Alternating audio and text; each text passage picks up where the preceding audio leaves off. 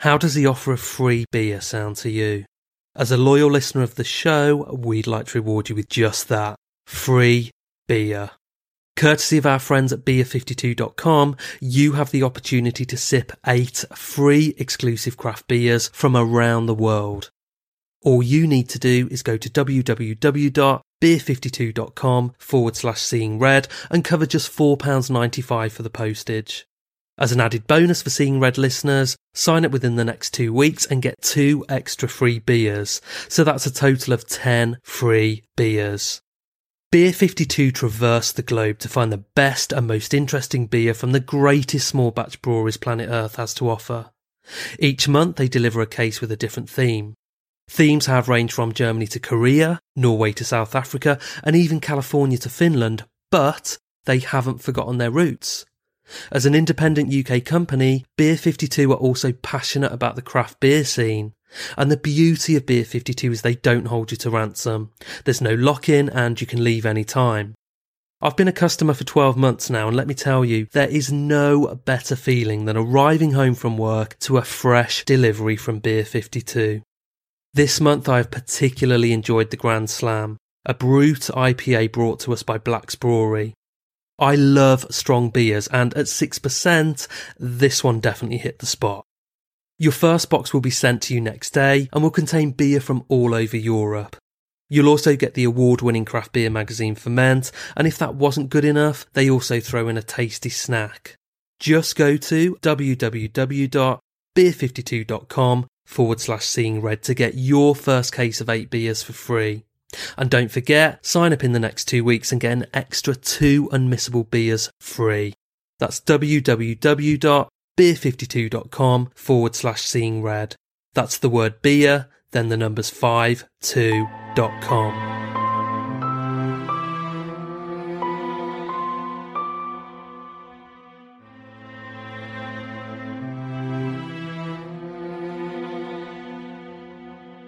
Hello and welcome to Seeing Red.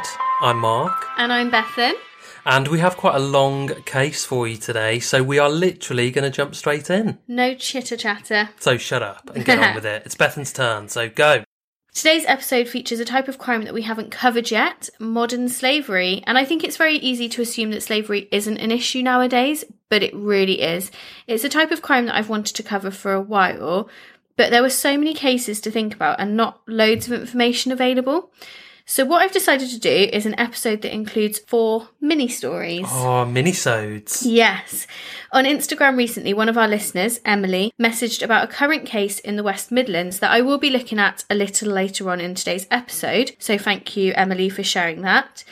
I'm also going to be discussing a family who kidnapped vulnerable men, plus a commune. But first, cheap car washes.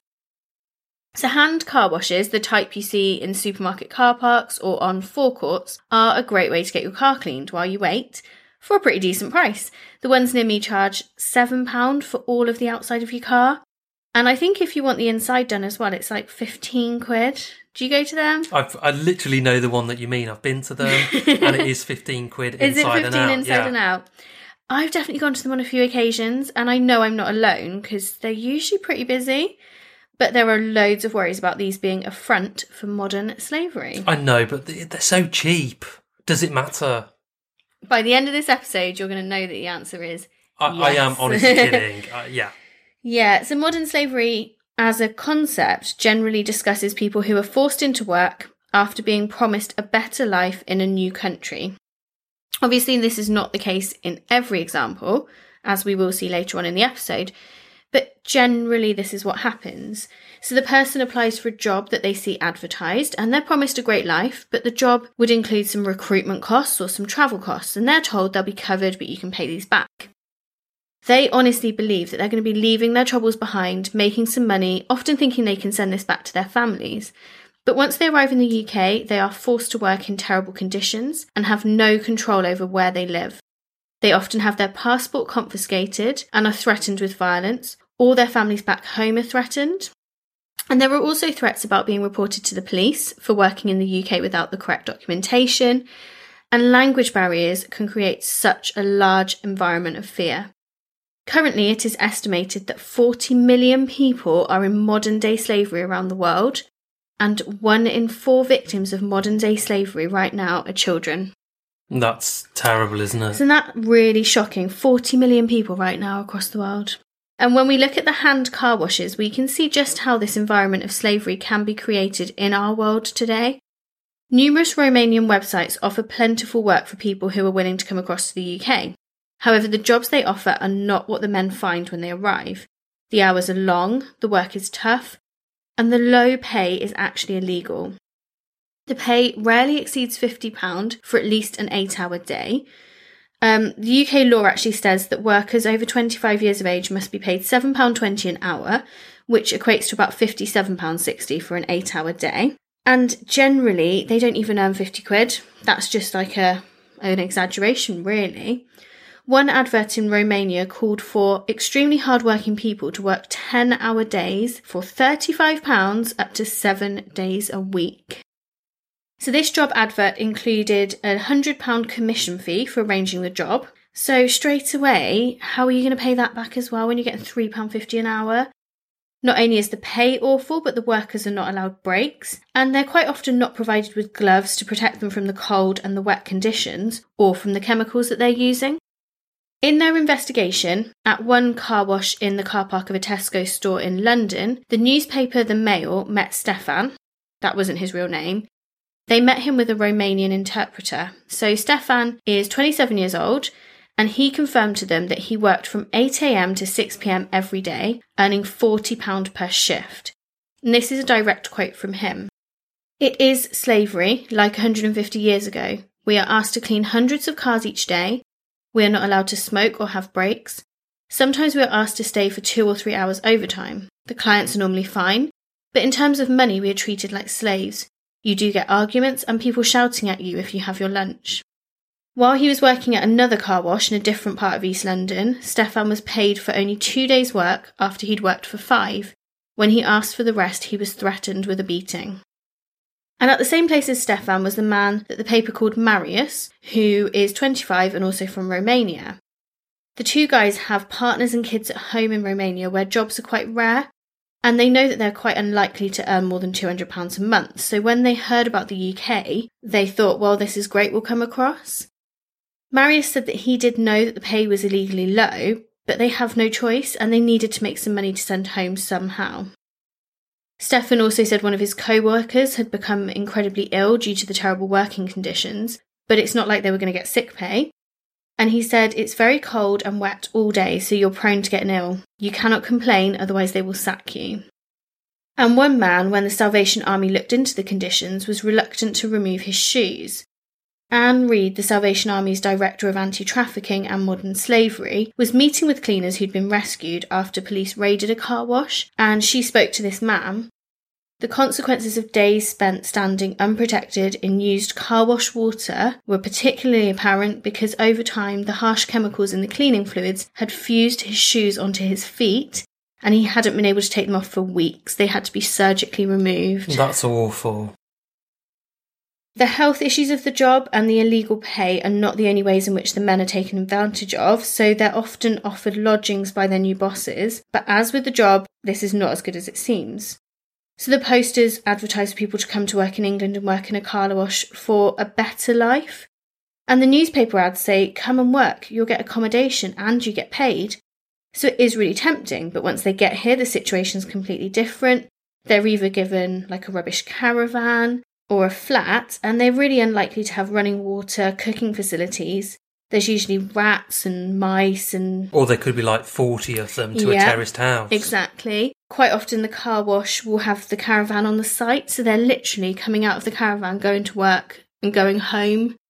A really sad case from recent history features a man called Sandu Laurenti Sava, who was a 40-year-old Romanian man working at a car wash called Bubbles in Bethnal Green, East London.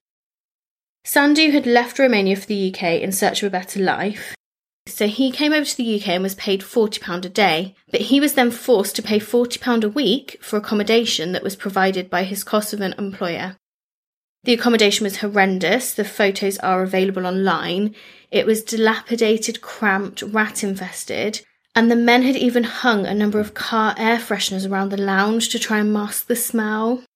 He lived in the cramped conditions with 5 other workers above the car wash, and they were so used to the dodgy electrics in the living area at the car wash because it was really badly wired, that they actually said that they were used to having electric shocks when they stood in the shower.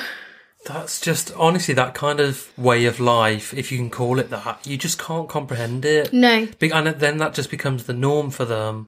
And I do understand why they would come here and kind of accept earning £5 an hour, because they're going to earn in a week more than they would earn in a month back home. It's horrendous. They're going to save that money still, or ideally that's what they're going to do, and then send it back home. Mm-hmm. But like you say, it just doesn't always work out like that.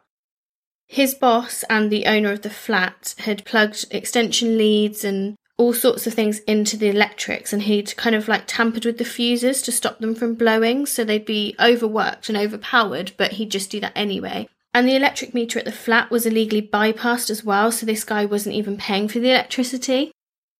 Sandhu has been described as very kind and loving by his family, and his brother has been quoted as saying, "My brother was a kind and loving man. He was very family orientated. He was the kind of man who would give you the shirt off his back, even if he may have nothing himself." Sandhu was taking a shower in August 2015 when he suffered a deadly electric shock and died. Paramedics were called at 9:40 p.m. on the 15th of August after Mr. Sava collapsed in the shower. He was taken to the Royal London Hospital but was pronounced dead later that evening. So luckily, his boss and the owner of the flat that I talked about before was actually jailed for this. So Shape Nimani was jailed for 4 years at the Old Bailey for manslaughter, and he was also made to pay £20,000 to the victim's family. Sandhu's family had been publicly calling for the strongest punishment for Nimani, and his brother Marius said that he was devastated. He said, "I could not and did not want to believe that such a terrible thing had happened. My brother and I were close, and we'd speak at least once a month. My mother has been left shattered by what had happened. Sandhu was her favourite son. He was also the youngest. Sandhu would speak to my mum weekly and would send her money from the UK to help her. I feel my brother was taken advantage of and exploited during his time in the UK." He also said, "It appears to me that the employment laws and rules and regulations in the UK are not strong enough, and that more needs to be done to protect the welfare and the well-being of foreign nationals to stop incidents like this happening again. I feel like the strongest punishment should be given to Shape Nimani and for the justice for my brother, and to send a message to other rogue employers that behaviour like this will not be tolerated." Interpreter Morella Watson, who has accompanied police on raids, has encountered workers earning as little as £10 a day and living on sites in sordid accommodation. She said that they would be quite reluctant to speak to the police because a part of their upbringing was that they would fear the authorities. But luckily, after time, they would open up and speak to her about what was going on. And she said, "We found slavery, human exploitation. The workers felt trapped and believed that they couldn't do anything better because mainly a lack of English. They didn't know where they could turn for help. They weren't provided with any protective clothing and their hands were horribly cracked. The wages were so low that they couldn't afford gloves and they were working all day in wet boots. They barely got time to eat and the boss kept all of the tips. They weren't allowed proper breaks." And at the end of the episode, I do have some information for people who might be listening today that could be worried about someone or a group of people that they think might be vulnerable and being forced to work. So on to our next story.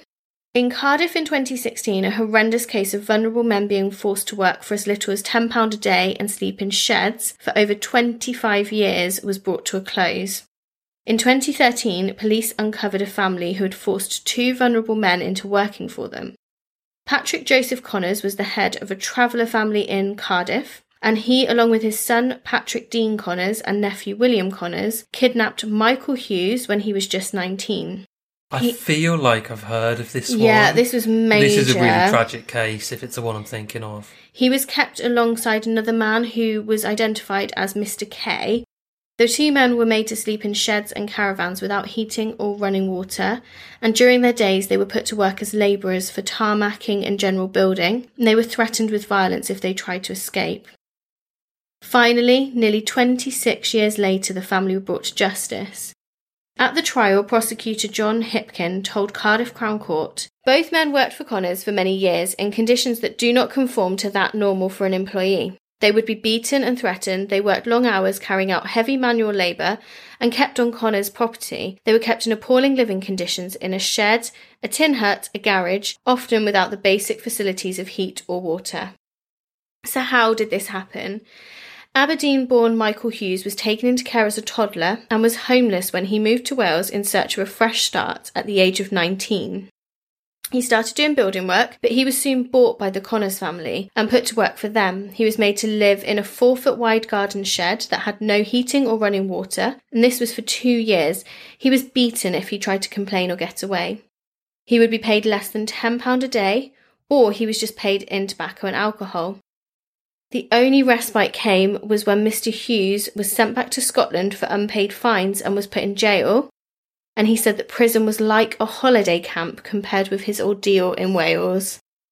On release from custody, Mr. Hughes was forced to return to South Wales by Patrick Joseph Connors. He made several escape attempts, and it was only after watching a TV news report about forced labour that he finally broke free for the final time. The other man, Mr. K, suffered years of malnutrition and has actually developed osteoporosis. He still says that he constantly looks over his shoulder and feels like he's wearing invisible shackles. He had been frightened into submission for 6 years, and in his victim impact statement he said, "I kept things bottled up inside and resorted to cannabis and alcohol to block everything out. I was angry at the authorities who did nothing and at myself for getting sucked into this situation. It was only in the past couple of years that I realised there was such a thing as modern slavery in this country and that it shouldn't be happening. I've been receiving treatment for post-traumatic stress disorder. I've been diagnosed with a collapsed vertebrae and osteoporosis, which is attributed to malnutrition. I intend to soldier on, and I don't want people to feel sorry for me. I'm taking one step at a time. I want to get on with the rest of my life without looking over my shoulder."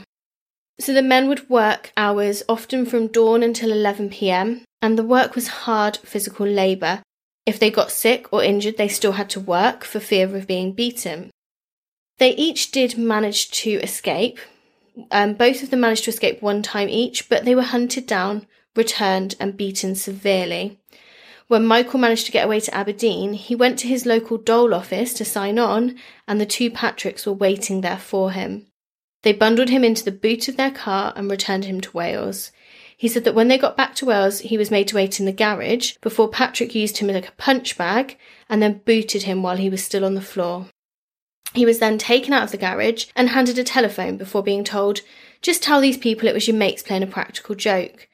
And on the other end of the line, it was the police. Michael had to tell them exactly what Patrick told him to say, otherwise he would have been beaten even more. But couldn't the police have actually gone round if they had concerns enough to call? Why would you phone if you're a copper? Wouldn't you just go round and have a look? I don't know, but I think if he's a grown man and he's saying, "No, I'm fine," somehow they're getting away with it. And I suppose they would have kind of almost like coerced him into saying that face to face anyway. Well, that's the other thing. Yeah.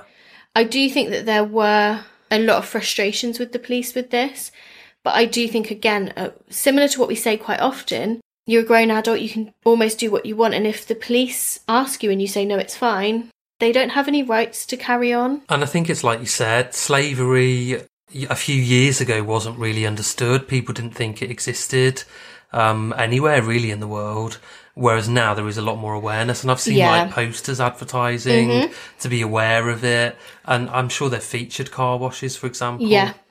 And there's a lot more laws and legislation now, which can Modern Slavery Act. Yeah. I think we've had to be aware of that at work before. So. Definitely. Employers now have a few more things that they have to do to show that they're trying to make sure people aren't vulnerable. Yeah.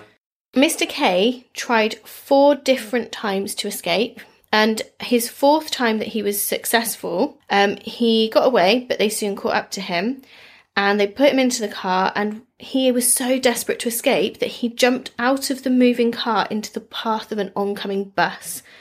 I just cannot imagine being that desperate. It wasn't even just the work and their living arrangements that were so controlled by the Connors family. Michael at one point began a relationship and the woman fell pregnant, so Patrick actually convinced the woman's mother to make the girl end the relationship and have an abortion, claiming that Michael was a drug addict and an alcoholic. The family didn't just take advantage of the two men that they forced to work for them, but they also changed their prices to inflate them based on the vulnerability of the customer, a system known as boosting. Oh, I didn't know. I mean, obviously I've heard of that, and you kind of accept that some people will do that, but I didn't know it had an actual name. That's interesting. Boosting. So they'd go to certain people and say, we'll tarmac your drive for this much. Yeah. And then if you were particularly vulnerable, I imagine if you were more of like an elderly person or something perhaps, or if you looked like you had money, change the prices around. Beware the boosters. Yes. So after his arrest, Connors Sr. insisted that he had dealt fairly with both victims, saying he treated Mr. Hughes like a member of the family. But luckily, the jury just did not believe him, and on day 3 of deliberations, the men were all found guilty. Frustratingly, the actual crime of forced labour had only come in recently, so whilst Michael had been kept for 25 years, the charges for forced labour could only begin in 2010. So they were still done for it, but not for as many years. Patrick Joseph Connors was guilty of requiring another person to perform forced or compulsory labour between 2010 and 2013, 8 counts of ABH and 4 of kidnap and 1 of conspiracy to kidnap. He was jailed for 14 years. Patrick Dean Connors was also found to be guilty of requiring another person to perform forced or compulsory labour and was guilty of kidnap, but not conspiracy to kidnap, so he was jailed for 6.5 years. William Connors was found guilty of requiring another person to perform forced or compulsory labour between 2010 and 2013, but none of the assault charges stuck with him and he was jailed for 4 years. And then there was another guy called Lee Carbis, and I believe he wasn't a family member, he was like a friend of the family. He was found guilty of kidnap, but not the requiring someone to perform forced or compulsory labour, so he'd helped them in getting the guys back, but he wasn't necessarily the one who was forcing them. He was jailed for 2.5 years. So after the verdicts, Mr. Hughes said that he was over the moon and happy to have his life back. He said, quote, "With the help and support of my family, I am now rebuilding my life. I am getting out and about and meeting new people. I also have a job, which is helping me make new friendships." And in a victim impact statement, Michael Hughes said, "I feel like not only did they strip me of my early adult life, but they also moulded me into an unhappy man that felt worthless. They made me feel like I had nothing to live for. Every time I felt some sort of happiness, they tried to crush it. I detest the way that they've treated me. I've had counselling to overcome the pain I suffered, and I'm now starting to believe in myself for the first time in a long time. I plan to continue to improve my life and be the happy person I am now." I quite liked that. And a victim impact statement from Mr. K said, and this is because he's still not publicly come out with his actual name or spoken to the papers, they said about him, "He felt extremely paranoid and has constantly been looking over his shoulder out of fear at the prospect of repercussions, or from running into the Connors. He has subsequently been diagnosed as suffering from post-traumatic stress disorder and has been prescribed antidepressants," which seems like such an understatement to me. And I wonder if, because he's so fearful of running into them, that's why he's not wanted his identity revealed. Yeah, just in case there's other family members that would still come after him, perhaps. Chief Superintendent Paul Griffiths of Gwent Police, who led the investigation, described the case as tragic, saying, "These types of crimes have a lasting effect on the victims. It's not just the physical degradation, it's psychological too. It causes deep and long-lasting trauma. We will always ensure that anyone coming forward has access to the support services needed to help them rebuild their lives. In circumstances like this, victims live in fear of the people controlling them. This is why the help of the public is paramount. People in the heart of our local communities are often the ones who can spot the signs of exploitation and help those who are unable to help themselves." So the next case of modern slavery was again not solved for many years, and in fact the women in question were not rescued until 2013 after being kept there up to 30 years. It has aspects of the Joseph Fritzl case, or Ariel Castro. Both cases I'm sure our listeners will know at least a little bit about. And I wonder if it's something that we might look at when we rebrand. Ooh, yeah. I think it would be interesting cases to cover, both of them. They're cases I don't know loads about, but I know the basics. The case is a terrifying one that began with a political movement / thought commune that was led by, now this is where I'm going to struggle because I do not know how you say his name, Aravindan Balakrishnan. I'm going to go with that. Sounds okay to me. After being raided by the police in the 1980s, he took this commune underground, and he was the leader of this Workers' Institute of Marxism, Leninism, Mao Zedong thought. But once he moved this into this secret location, his control over his followers changed from just being a leader to basically making it into a prison for his followers. There were 3 women who were rescued from the commune in 2013. They were 69-year-old Aisha Wahab, 57-year-old Josephine Herival, and 30-year-old Katie Morgan Davis.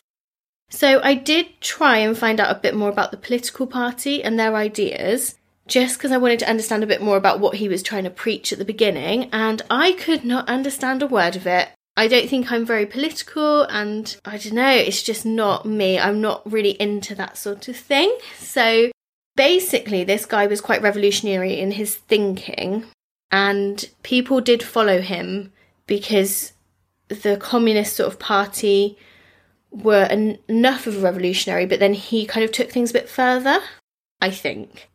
He kind of reminds me, like any other sort of cult commune leader, Jim Jones, etc., he was very charming and enthralling, and the women did flock to him and want to know more. They almost have to take on that kind of like godlike persona, don't they? Mm-hmm. In order to get that following, it has to be this, you know, like complete, I don't know, like head of everything. Yeah. And you will obey me kind of thing. That is definitely what happened with this guy. That's how they get the control. Yeah. If anybody does want to look into this further, it was the Workers' Institute of Marxism, Leninism, Mao Zedong thought, and formed by him in 1974 after he was expelled from the Communist Party of England. Try saying that with your mouth full. Oh my goodness, that was a struggle. So if you do want to look into it, and if you want to give me like a basic overview of what the hell this was all on about, I would love that.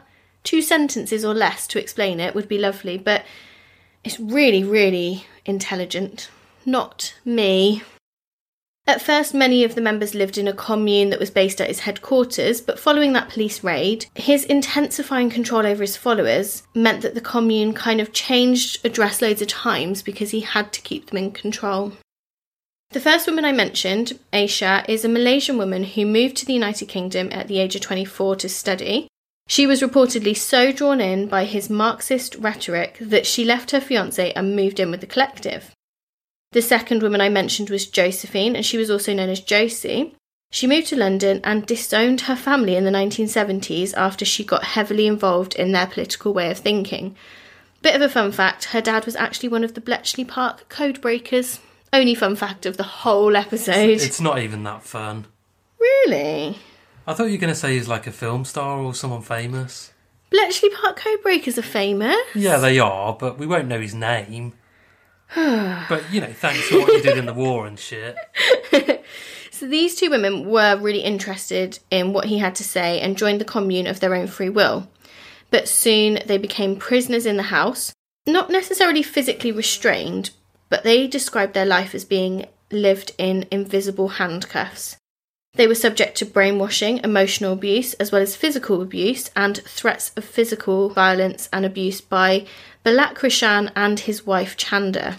You love picking these cases with all these I didn't mean non-English to. names. I didn't mean to. If I'd thought about it, I would have changed it. I can say Connors. The women weren't allowed medical treatment, had very limited contact with the outside world, and they were made to feel like there was no escape available for them. Although the women were not kept permanently in the house, their access to the outside world consisted of they were allowed to hang out laundry or occasional shopping trips, and quite often they would be accompanied by Chanda. The third woman who was rescued was Katie, and she was actually born into the commune and she'd never experienced much about life outside of the home. She was originally named Prem Mayodpudunsi Davis when she was born in 1983, and she is the daughter of Balakrishnan and a woman called Shan, who I'm going to tell you about shortly. Katie began calling herself Rosie in her teens, before later on release choosing the name Katie Morgan Davis herself, and that was after Katy Perry, the pop star. Oh, that's cool. It reminds me of that film. I can't remember what it's called. It's an M. Night Shyamalan film. Is it Signs? Is it that one where it's like this whole kind of community live on this... Oh, The Village. The Village, yeah. that's it. Oh my God, retro, yeah. Yeah, totally retro. But it reminds me of that where... Can you imagine being born into that? You would think that is your world. Yeah. And you would just kind of believe everything that you're told to try and then sort of uncondition that. Yeah. When somebody is freed from it. Can you It's imagine? basically impossible, I guess. At the age of 30 as well was when that's she just got unreal. released. And it's a bit like you sort of mentioned some of those victims that had been kidnapped in sort of, like Austria, etc. Obviously some of them had children in captivity, and those children grew up to be teenagers in captivity, never seeing daylight. And again, you just think, God, like, what must their perception of the world have been like, and how must it have felt when they actually tasted freedom? Yeah. Or what to them? They wouldn't have even known that was freedom. It would have just been this really scary world. I don't know. Exactly. Like, Katie had never gone to a dentist or a doctor. She didn't actually know who her parents were. She was kind of brought up by the commune as a whole. There were 2 women who we know about. I say that because we don't know for definite if there were more victims of Bulat Krishan. So Shan, Katie's mum, joined the commune in the early 80s. She had a relationship with him and fell pregnant, and then had her baby in the commune. And she wasn't really classed as her mum. The baby was then just brought up by all the women there. She tried to escape from the commune, and when she was caught, she was bound and gagged on the lounge floor as a punishment. And Katie actually saw this, not necessarily knowing it was her mum, but knowing it was somebody from the family. And later, she actually fell out of a top floor bathroom window. This was one of the rare occasions where one of the women was actually taken to hospital, but in hospital, she suffered a rapid decline in her mental health and fell into a coma and died 8 months later. The family were told that she had gone to India for charity work, and no one was told the truth of her death. And I wonder if, part of that death was caused by, I don't know, like almost just being sort of exposed to the real world, like germs and all of that. I don't know. It's weird, isn't it? Like maybe she got into hospital from having, it sounds like she tried to escape out of that window. Yeah, it does, yeah. In hospital then, she's just kind of like, well, if I get better, I'm going to go back there. Yeah. She might have just almost given up. Maybe. There was also a woman called Oh Kar Eng, who was a nurse from Malaysia who had followed him since the 1970s. In 2001, she hit her head on a cupboard and suffered a stroke, but sadly she wasn't allowed to get medical treatment, and so she died.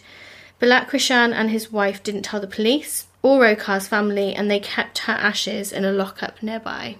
Have you ever thought about sort of running away and joining a commune as a way of getting out, going to work and stuff? I'm just opting out. I've definitely thought of Have it. you? I've literally thought I could just join a commune and then I wouldn't have to go to work. I know that you used to talk about randomly one day just getting on a flight and just going on holiday rather than coming to work, and just ringing them, just being like, I'm on holiday now, and then you just don't come back and to the UK. I'm never coming back. Yeah. I still think that every time I go on holiday. Yeah. You're going to have to rein in the holidays, by the way, when you're doing the podcast on your own for a couple of months. I can't. I'm off to Monaco, then New York. Disgusting. Sorry. We'll cancel the flights for you, don't worry. Sorted. In October 2013, Josie and Aisha were watching a TV show about forced marriages in the UK that was on ITV called Forced to Marry. Josie was already getting worried about Katie's rapid weight loss and ill health, but obviously knew that the younger woman wouldn't be seeing a doctor anytime soon. So what she did is she memorised the free phone number at the end of the programme and contacted astonished welfare workers. When she had this chance to kind of call the helpline secretly, she said that she required their help. She didn't say initially that actually she was being kept hostage or anything like that, but she said that somebody that she was living with, a friend, needed help, had had a stroke and had no way of getting help and getting out. There were a few calls kind of back and forth with the helpline, and then that's how they established that basically these women had been kept captive for up to 30 years. The police were able to identify where the house was and set up some clandestine meetings. They gave the charity set times when they were able to speak to them.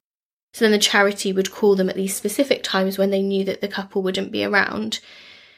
And basically the charity made a plan that they could walk out of the property when there would be police on standby. The charity said the women had described their claimed captors as the heads of the family, and they said that they were living in a state of terror, feeling like they were in massive danger at any given second. The neighbours knew nothing, and for all intents and purposes, it was just an ordinary house in an ordinary street. So after the initial phone call on the 18th of October in 2013, the charity kept in touch with the police and with the women, and on the 25th they were able to stage a raid on the property and save the women. Detective Inspector Kevin Hyland from the Met's Human Trafficking Unit said, "We've established that all 3 women were held in this situation for at least 30 years. They did have some controlled freedom. The Human Trafficking Unit of the Metropolitan Police deals with many cases of servitude and forced labour, and we've seen some cases where people have been held for up to 10 years, but we've never seen anything of this magnitude before." So he described the women's leaving the house as excellent in the way that it happened. The police were absolutely thrilled, so it was great that nothing had gone wrong and nobody had been injured or killed. There was then a bit of a delay in arresting the suspects after the women were freed because the police really needed to fully understand the facts of the case. And the women were so traumatised, it was really hard for them to establish for definite what had happened. And also, I guess, they've almost got like no perspective. So although they knew it was wrong, they would probably struggle to explain in normal terms exactly what had happened to them and, and how that was wrong, or they were just kind of dumbing it down, maybe, I don't know. And how would Katie say, "I've never gone to school, I've never gone to nursery"? When she doesn't know that it even exists. All of the people in the commune taught her to read and write. Yeah. So why would she know that that's different? And also, I'm not being harsh, but I bet there were odd occasions where there were happy times. Oh, I'm sure there must have been. And they maybe celebrated birthdays. Yeah. And it's all relative, isn't it? When you're living in kind of shit circumstances, the smallest things can be celebrated and can really make you happy and make your day. So they would have still experienced normal emotion in that regard, the positives and the negatives. And I think the thing is it's a bit like Stockholm Syndrome, as in, yes, you know that it's wrong, but also this is your life. This is what's been your life for 30 years. So that's all you know. And you do just get brainwashed. Mm-hmm. And we've seen, when you mention controlled freedom, some elements of controlled freedom. That's it. So that could be that they were allowed out to shops on their own, for example, but they are so emotionally controlled that they wouldn't dream of kind of running away, even though physically they could. Yeah. And I think we saw that with Natasha Kampusch, who was, I can't remember who abducted her, but she wrote a book and she kind of talked about times where she was given some freedom where she could go out and about, but it would never have really occurred to her to seek help until the actual time that she finally did. And that's it, because you're also looking over your shoulder thinking, well, if they're watching me right now, and I try and escape, what's it going to be like? Is it going to be worse? I may as well just be good. And they might have been told all different things about the outside world, that it's a dangerous place, or that I've got people watching you. Exactly. If you decide to kind of venture into the garden, I'm filming you, I know what you're doing. Yeah. Mm-hmm. So finally, on the 21st of November, the Metropolitan Police from the Human Trafficking Unit were able to arrest 73-year-old Aravandhan Balakrishnan, which I was 73 years old, and he's still that terrifying to these women, and his wife, who was 67-year-old Chanda Patani. So initially they were investigated for slavery and domestic servitude, and then they were bailed until April 2014, but they weren't allowed to be able to go back to the house because that was being searched and investigated. So Katie has since described her time, saying that she felt like a caged bird with clipped wings. She genuinely believed that the day that she left the house, she would explode, that her life would come to an end. But she also said that if she hadn't died from diabetes, which she was suffering from, she would have committed suicide because she just couldn't bear feeling like that anymore. She just didn't want to live like an animal anymore. So she seriously thinks that if she leaves the house, she'll explode, so she may as well kill herself. How horrific is that? On the 11th of December 2014, Balakrishnan had been charged with offences relating to cruelty to a person under 16, 4 counts of rape, 17 counts of indecent assault. Chanda was released in 2014 as there was considered to be insufficient evidence for a realistic prospect of conviction. And then Balakrishan appeared before Westminster magistrates and his trial started on the 11th of November. During this trial, he was the only defence witness and he chatted a load of shit. You're going to love this. The court heard about how he told his followers he had godlike powers, so exactly as you said. He warned them about a supernatural force called Jackie. Oh my God, I don't believe it. Why would you call a supernatural force Jackie? Well, Jackie... And I know someone called Jackie and I immediately think of Jackie and I'm like, Jackie's great, but she's not a supernatural force. Well, no, it stands for Jehovah, Allah, Christ, Krishna and the immortal Eshwaran. So a load of fucking bollocks then. Well, or your religious beliefs, if you believe in these things, Mark. Well, I've never heard of half of them. It's all gods, basically. Right, okay. So, like, Jehovah and Allah and Christ. I didn't even know Jehovah was a god. It just stands for stuff. So, it's basically God. Yeah. But he's called it Jackie. And he said that this can cause natural disasters and pull your head from your body. He said it was an electronic satellite warfare machine. And he went on to claim that Jackie, which is also invisible, by the way, can cause things like the 1986 space shuttle disaster, the death of a Malaysian prime minister, and the leadership success of Jeremy Corbyn. Asked by defence barrister Adam Wiseman where the machine is, he said, "I can't tell you because it might put you to sleep." And Mr. Wiseman replied, "It's a risk I'm prepared to bear." Wouldn't tell them anyway. I mean, this guy's totally mentally ill. Oh my God, absolutely. Isn't that ridiculous? So he said in court, "It controls everything. I can't control Jackie, but I can initiate. It's invisible for everyone, but has been built by the Communist Party of China, the People's Liberation Army. It has unbelievable controls." Can you imagine if this thing, Jackie, is actually real? and I'm slagging her off. And we're the stupid ones, and it's actually true. Yeah. Jackie exists, and it caused all that kind of shit to happen. What a random selection of evidence, though. I feel like I'm dreaming. This is so weird, so Bethan. bizarre, It's isn't it? So weird. So I feel like bizarre. I'm having a fucked up codeine and alcohol-induced dream. So anyway, on the 4th of December 2015... 4th of December being my birthday, don't forget. Who cares? Balakrishan was convicted of child cruelty, false imprisonment, 4 counts of rape, 6 counts of indecent assault, and 2 counts of assault, and then, on the 29th of January 2016, was finally jailed for 23 years. That's a pretty decent sentence. Yeah. How long did he get for coming up with the world's shittest fucking name I know. of a fucking god? It's horrendous, isn't it? So, Detective Inspector Kevin Hyland, who was leading the investigation that we heard from earlier, said that the women's alleged servitude was 3 times longer than anything seen before by police. He said, "We have launched an extensive investigation into these very serious allegations. All 3 women were deeply affected and traumatised. Their lives were greatly controlled, and for much of the time they would have been kept on the premises." So the whole thing with this is they were just kept in that house. We don't know for definite, but whether Katie was born in that house or not. Well, it sounds like it. But yeah, either she was born into a different house and then was moved to here, but this is where she spent most of her adult life. And it's, you know, when you were kind of talking about it early on, it sounded to me like they were on some kind of almost like commune, like a farm, you know, quite remote. But it sounds like actually we're talking about a normal kind of semi-detached house on a suburban street. Exactly. Which is, you know, even worse. It People could could have be your stepped in. neighbours.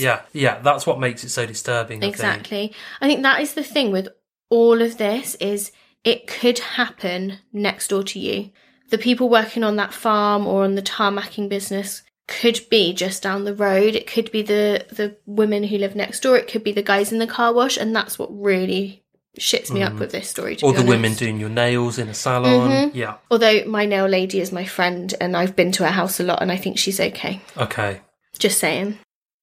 So that brings us to the final case of the episode, and it's a case that has been in the news very recently because the reporting restrictions have been lifted finally, and it is the case that Emily sent to me. So a court case recently came to a close in which 8 offenders were sentenced for crimes including trafficking, conspiracy to require another to perform forced labour, and money laundering. Their sentences ranged from 3 to 11 years and are a result of a police investigation into around 400 victims who were put to work in the West Midlands by this organised crime gang. They tricked vulnerable people from Poland into England with the promise of work and a better life. And a similar way to Sandu, whose story we discussed earlier, the victims were made to live in rat-infested houses and work at menial jobs. So the 8 offenders, who police say are members and associates of 2 Polish crime families, have been jailed after being convicted in 2 separate trials. What makes it almost worse is that it's Polish people kind of working against their own people. Yeah. So, they're Polish people living in the UK and then tricking fellow countrymen into the UK on false promises and then taking advantage of them. It's really interesting that you've said that, because I think it was the judge in the case actually said that somehow... What, are you saying that I should be a judge? No. Oh. Just not even going to entertain that one. But no, I think that is such a good point. It is, isn't it? Yeah. In 2015, 2 of the people who had been captured and kind of kept hostage almost escaped and got help from a slavery charity called Hope for Justice. And finally now, reporting restrictions have been lifted and their tragic stories can be told. The group of 5 men and 3 women targeted the most desperate people from Poland, including the homeless, people with mental health issues, ex-prisoners and alcoholics. They ranged in age from 17 to a man in his 60s. And of the people that were brought over, there's only 1 woman that's known about. So generally it was men that were brought over. They were promised a better life, so they travelled to the UK by bus. But then when they arrived, they were housed in squalid homes around West Bromwich, Smethwick and Walsall. Oh my God. I mean, if you think things couldn't get any worse, it just did. Don't insult the listeners that we might have from those places, Mark. So they were forced to sleep up to 4 in a room on filthy mattresses, which I read somewhere looked like they'd been dragged in off the street, which just, ugh. Although they were paid, their wages were then taken from their bank accounts on payday, and they would go and open these bank accounts, but they were opened under duress, with the captors taking control of them straight away. One of the people said the traffickers opened bank accounts in everybody's name with an address that they knew they could control. So even though they're actually getting paid, they're still not seeing those wages. And I suppose it's almost so they've got like an audit trail. So if ever these like kind of masterminds behind this whole operation were investigated, they can say, well, look, that we've paid them a fair wage. That's gone into their account. They've then withdrawn it as cash because they prefer to use cash. But that's kind of like the paper trail kind of ends then. So it looks legit. Luckily for proving against these people, they had stacks of debit cards and were using stacks of cards that were in these different names, and they were caught on CCTV. But absolutely, the banks were also kind of duped into this because they thought they were doing things legally and they weren't at all. It's estimated that the gang made more than £2 million between June 2012 and October 2017, and that kind of allowed them to lead a really lavish lifestyle.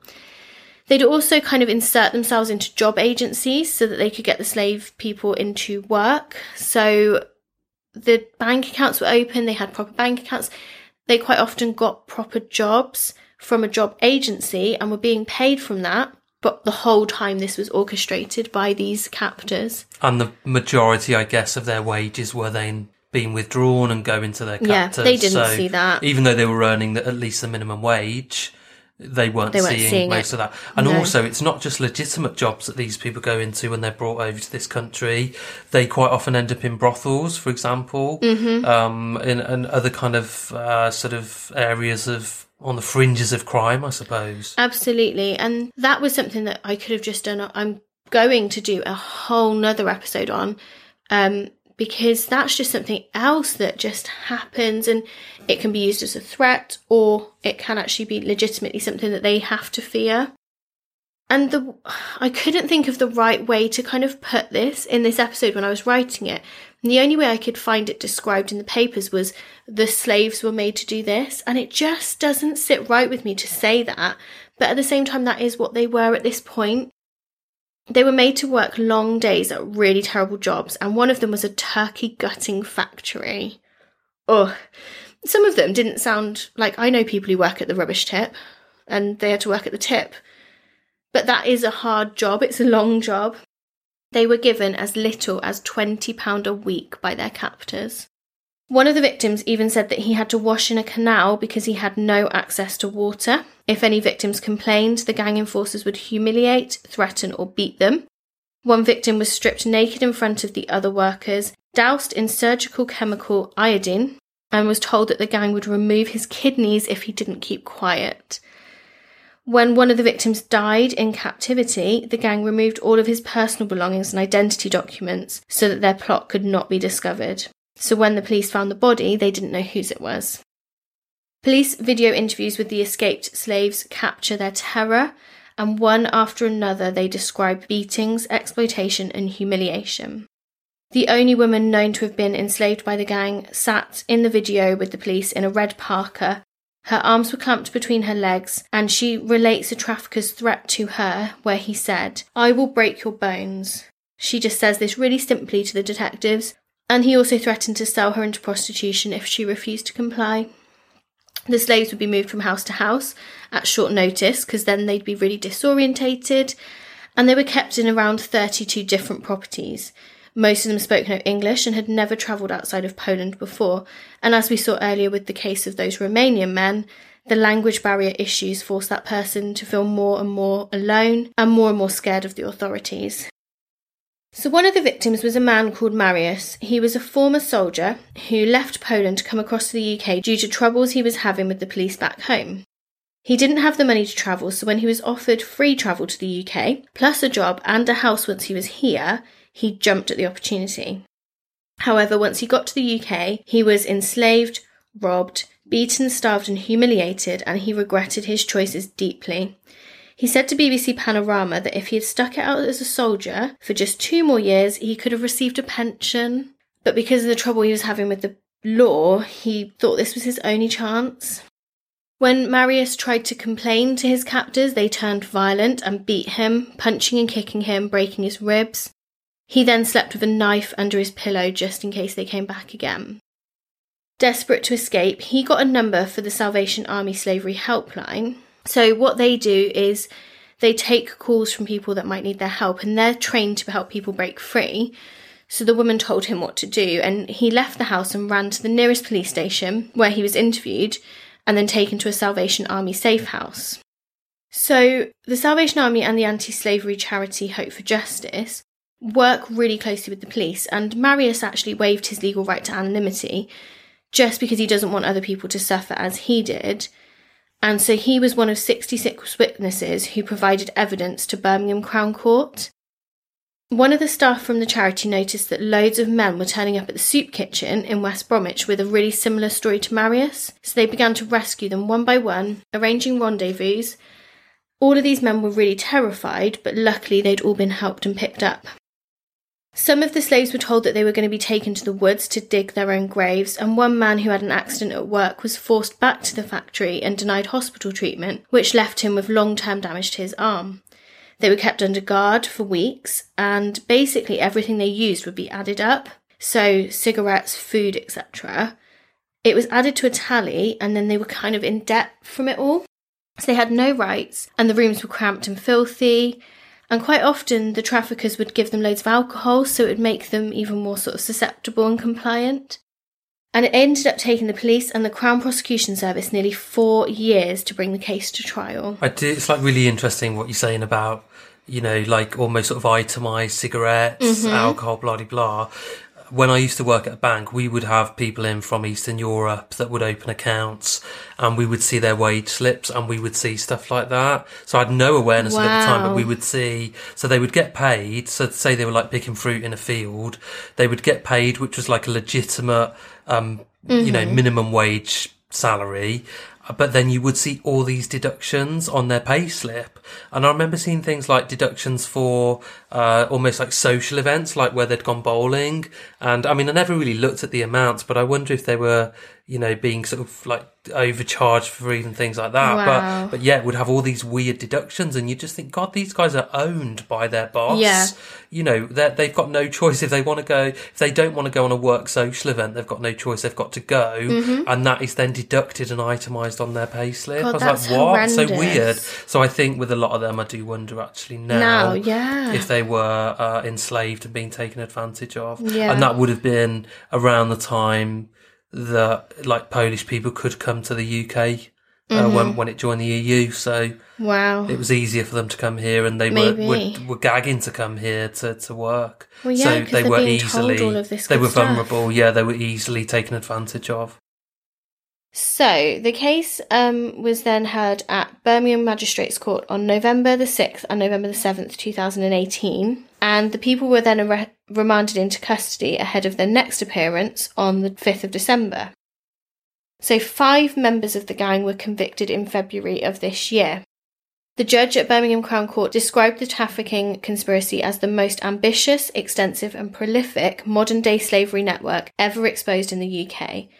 Jurors had to consider evidence from 250,000 pages of evidence in the 2 cases, which lasted sort of about 6 months. And a total of 92 victims were identified, but the police believe at least 350 more were used by the gang. Either they couldn't be traced because they had left the country, or they were just too scared to give evidence, or perhaps they'd been killed. Can you imagine being on a jury for like 6 months or even hearing 3 months? All of this. Like hearing it all, but just that would become your life then. That becomes your full-time job. Yeah. I mean, like, you'd have to have a really patient employer. And it was 2 cases, so they kind of had simultaneous cases. So it must be the same jury then, so it would have been 6 months. Lead prosecutor Caroline Howie QC described the investigation as the largest human trafficking case ever, and it is taking down a very large organised crime gang and gouging out its heart. More than 60 victims gave evidence or statements during the trial. Many have since returned home to Poland, but some did stay in the UK.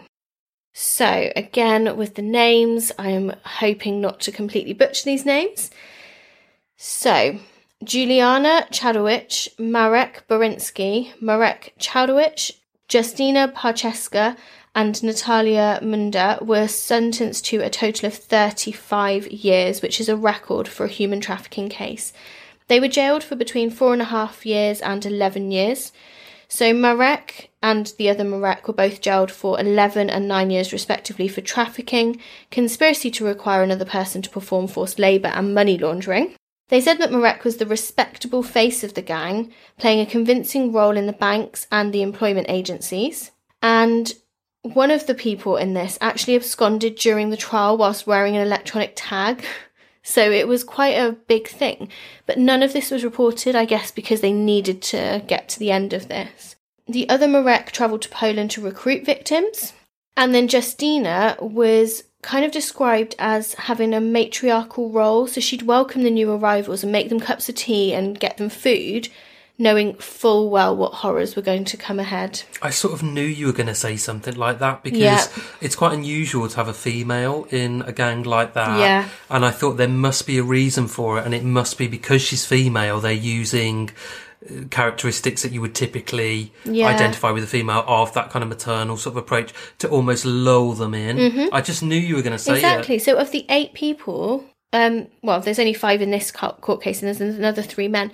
But of the 8 people, 3 of them were women, and they would. So that they obviously recruited Juliana, Justina, and Natalia. Yeah. And then in the second trial, there were a further 3 men. So they were Ignacy Bretskinsky, Jan Sadowski, and Wojciech Norowski. So they were found guilty of modern slavery offences. So Jan Sadowski actually admitted his part in it all on the first day of the trial. So he was sentenced to 3 years, whereas the other 2 were sentenced to 11 years and 6.5 years. So I think his admitting it helped him with massively, that. Yeah. So basically, Wojciech and Jan would meet the arrivals in the UK, and then they would kind of escort them to the job centre appointments and stuff, along with Natalia. So they would then control the bank accounts, and between them, it was very, very clever. And they would basically greet these people, make them feel like they were really welcome, get them set up, and then suddenly it would just turn into this horror sort of story for them. Ignacy Borinsky is still on the run at the moment. So in his absence from the trial, because he ran while he was wearing his electronic tag, he has been jailed for 11 years, but they're still looking for him. But really, how is a tag going to stop you doing a runner? It's not going to stop you doing a runner, but they should be able to track you. Oh, well, yeah, that's true. But he's obviously got it off somehow. Oh, yeah, he would have been able to, yeah. Yeah, so he's still on the run. And obviously this is something that's only just been finalised, so hopefully he's caught soon. The judge praised the meticulous detective work of police who had analysed 650,000 lines of telephone data, 250 bank accounts, more than 3,000 exhibits, and 1,500 witness statements. They'd also obtained 10 interim slavery and trafficking risk orders against the gang. And basically, I was trying to work out what this meant, but it's almost like breaking your bail conditions. So if you then continue with the behaviours, and Wojciech and then also Ignacy breached those conditions, and they are the first people in the UK who have been jailed using that legislation of slavery and trafficking risk orders. So it's quite a new thing as well. After the trial, Detective Chief Inspector Nick Dale, head of West Midlands Police's Gangs and Organised Crime Unit, said that the gang members showed no remorse. He said the defendants sat in court listening to evidence. There was no recognition of what they'd done or contrition. They were exploiting anything up to 250 people in that community at any one time. The evidence of the victims was extremely impactful. This was trafficking and exploitation on a massive scale. The gang treated these people, their fellow countrymen, as commodities purely for their own greed. What they did was abhorrent. They subjected their victims to a demi-life of misery and poverty. So an hour-long BBC Panorama programme will be broadcast later this year, because Panorama have been following this for the last couple of years, and the story does continue to unfold. But what I found most shocking about this, and all the other cases in today's episode, is these people are being taken advantage of in a horrendous manner, and yet we're living in what we think is quite an enlightened time. Yeah, I do agree with that. I think, but it's also a bit like when they say there is no poverty in this country, but actually there is like horrific poverty. Yeah, absolutely. It's just that it's not necessarily in your neighbourhood if you happen to live in quite a nice part of the country. Or you don't know it's in your neighbourhood. Or it's just hidden. It's like it's really hidden. So I think it's really naive of us to think in this country that actually we live in a country where everybody has equal opportunities and a great life. You know, we certainly don't. We, like us, I would say, take quite a lot for granted. Mm-hmm. We're really lucky in terms of the lives we have, but there are people that literally have to make that decision between electricity or food every single day. Absolutely. And I know that's slightly different, but I'm just kind of trying to compare that. It doesn't really surprise me because I think this country is not as good as people think. No. I did want to finish the kind of roundup of the cases with the following quote that kind of gave me some hope. So Detective Sergeant Michelle Oren's Deputy Senior Investigating Officer on this case said, "Many have returned to Poland and have really turned their lives around. They have proper jobs and are working and earning and have families and a good outlook on life. Some have remained in the UK and are functioning members of society." And I thought after all this has come out, I'm so happy for those people that actually they still can and want to live in the UK and have that life. Says a lot. But I also hope that they actually got compensation under the Criminal Injuries Act, and that money would go quite far back in Poland. Yeah, I'm not being patronising saying that, it really would. No, I think and they so. Absolutely would have deserved that money. So I really even if hope... it's just the wages that they should have been paid in a lump sum, that's going to be a huge amount. But they should have got several thousand for what they went through. So it'll be really interesting to perhaps, once some more details have come out about this case, do another follow-up, like a mini-sode or something, just to follow up on this. And maybe some of the information about what's happened from that. And I really look forward to that Panorama documentary later in the year to learn more about it. It's kind of whetted my appetite for this, in the right way, just that I want to know more about it and what to kind of look out for, really. Definitely. So I wanted to end the episode with a bit of information for everybody. So as one of her last acts as Prime Minister, Theresa May is promising money to help end... Well, yeah. Piss off, love. But she is promising to send money to help end modern slavery in the UK. That's good. She wants to focus on the more than 10,000 people in the UK estimated to be living in domestic servitude or having been trafficked for sex at the moment. So the Modern Slavery Act 2015, introduced by her before she became Prime Minister, brought together existing offences all into one law. So that was what you were talking about earlier. And it did create new duties and powers to protect victims and prosecute offenders. There was a new defence for victims of slavery and trafficking who have been forced to break the law because they have no other rights. And I thought that was really important. I thought, actually, yeah, if you're kind of stealing food or something, but it turns out that you've been trafficked, fair enough, like let them get away with that. And it gave more power for the police to stop boats where they suspected trafficking, and the courts could hand down a maximum life sentence for offenders. It also required businesses with an annual turnover of at least 36 million to publish an annual statement setting out the steps that they have taken to prevent modern slavery within their supply chains. However, whilst this is all really positive, there are quite a few things on the flip side. So there's no direct penalties for businesses not complying with the law. There's a loophole allowing businesses to just produce a statement to say, we've done nothing, and that's still compliant. That's ridiculous, isn't it? Yeah. And then once someone's been confirmed to be a victim of slavery, their nationality and immigration status can affect what happens with the support that they receive while their case is being processed and what happens to them afterwards. That's awful. We should treat them all equally and fairly. So I think whilst she has tried to start doing some good things... Just classic Theresa May. She had good intentions and she's fucked it up. Bless her. She is a bit shit, isn't she? Stupid bitch. But anyway, we're not a political programme.